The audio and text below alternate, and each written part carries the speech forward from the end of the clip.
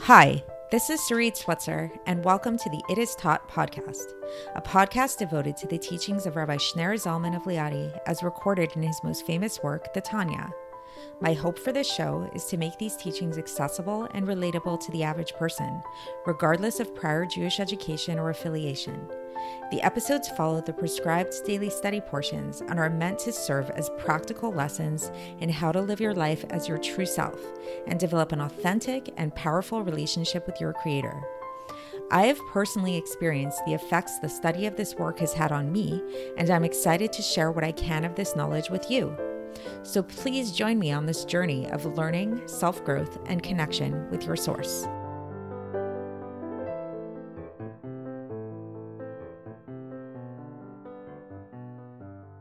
Hi, and welcome to the It Is Taught podcast. This is episode 129 for the 28th of Adar base in a leap year. And today we are going to talk about logic, or rather the limitations of logic and what logic is not. So what I mean by this is that in the world in which we live, logic really is kind of like the purest form of knowledge that we can think of. It's the closest thing to objective truth.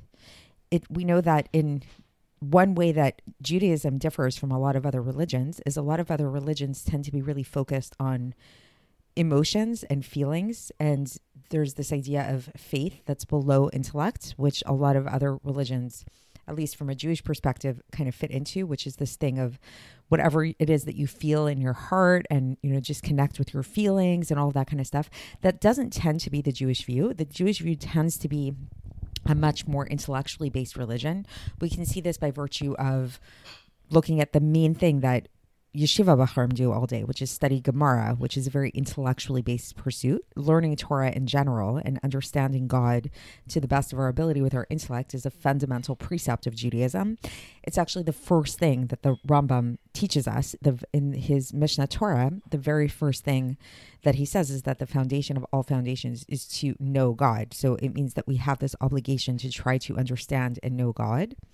Really, the root of all understanding of anything in this world, whether it is science or making sense of our day-to-day lives, really revolves around logic. Logic is our most fundamental and essential tool to making sense of the universe around us. However, what we will learn about today, and just for context, again, we are in the middle of chapter 39, is that logic is not the be-all, end-all. And in fact, logic is nothing but a tool. It's a very useful tool that God gave us. However, it is limited and it's not something to be worshipped. In fact, historically, whenever there's been an attempt to worship reason, it's been more than a little bit problematic. For example, in the late 18th century, during the French Revolution, there was an actual cult of reason in which the French revolutionaries tried to overthrow the Catholic Church, and this led to a lot of violence and not very great things, and a lot of attacks. In Christianity as well, the term logos means logic, but it also kind of becomes synonymous with the divine, with God, in a lot of literature.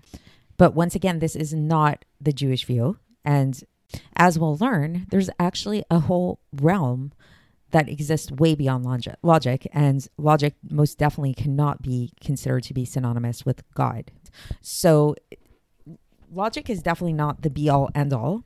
And what we'll learn about today is that logic is merely a tool which God gave us in order to exist, in order to maintain our own independent existence here in the world and to make sense of reality with our brains, with our limited bodies, with our limited minds.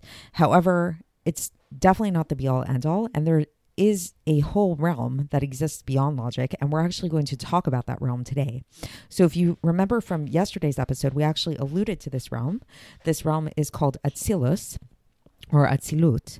This is the realm of emanation, when there is no distinction between the beings that exist in that realm and God himself.